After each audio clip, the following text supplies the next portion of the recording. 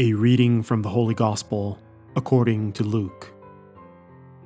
Jesus came to Nazareth, where he had grown up, and went according to his custom into the synagogue on the Sabbath day.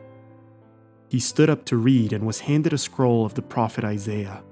He unrolled the scroll and found a passage where it was written, "The Spirit of the Lord is upon me, because he has anointed me to bring glad tidings to the poor. He has sent me to proclaim liberty to captives and recovery of sight to the blind, to let the oppressed go free, and to proclaim a year acceptable to the Lord."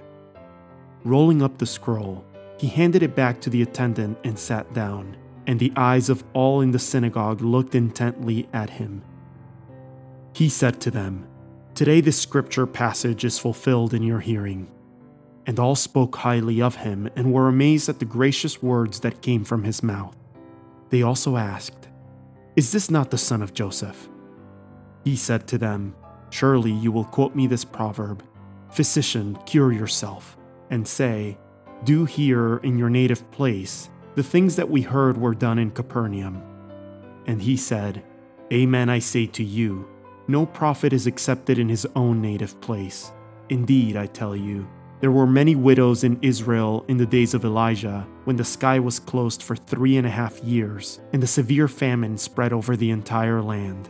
It was to none of these that Elijah was sent, but only to a widow in Zarephath in the land of Sidon. Again, there were many lepers in Israel during the time of Elisha the prophet, yet not one of them was cleansed, but only Naaman the Syrian." When the people in the synagogue heard this, they were all filled with fury. They rose up, drove him out of the town, and led him to the brow of the hill on which their town had been built, to hurl him down headlong.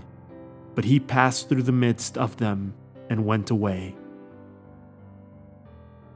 The word of the Lord.